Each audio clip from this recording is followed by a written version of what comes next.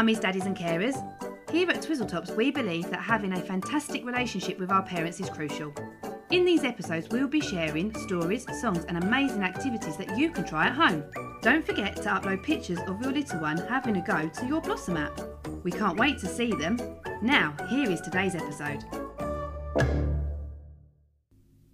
Hello and welcome back to Twizzle Time. I'm Emily and I'm going to be reading How to Brush Your Teeth with Snappy Croc by Jane Clark and Georgie Burkett.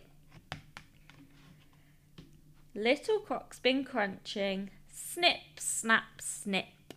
It's time to help her clean her teeth. Watch out, she can nip. Find the yummy gummy toothpaste. Take off the cap.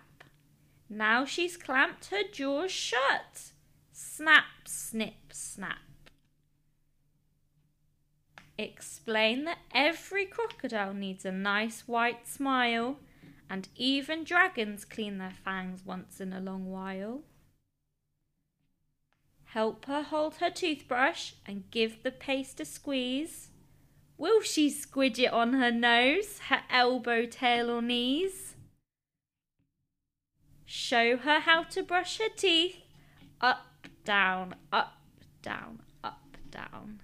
In and out and round about. Move that brush around.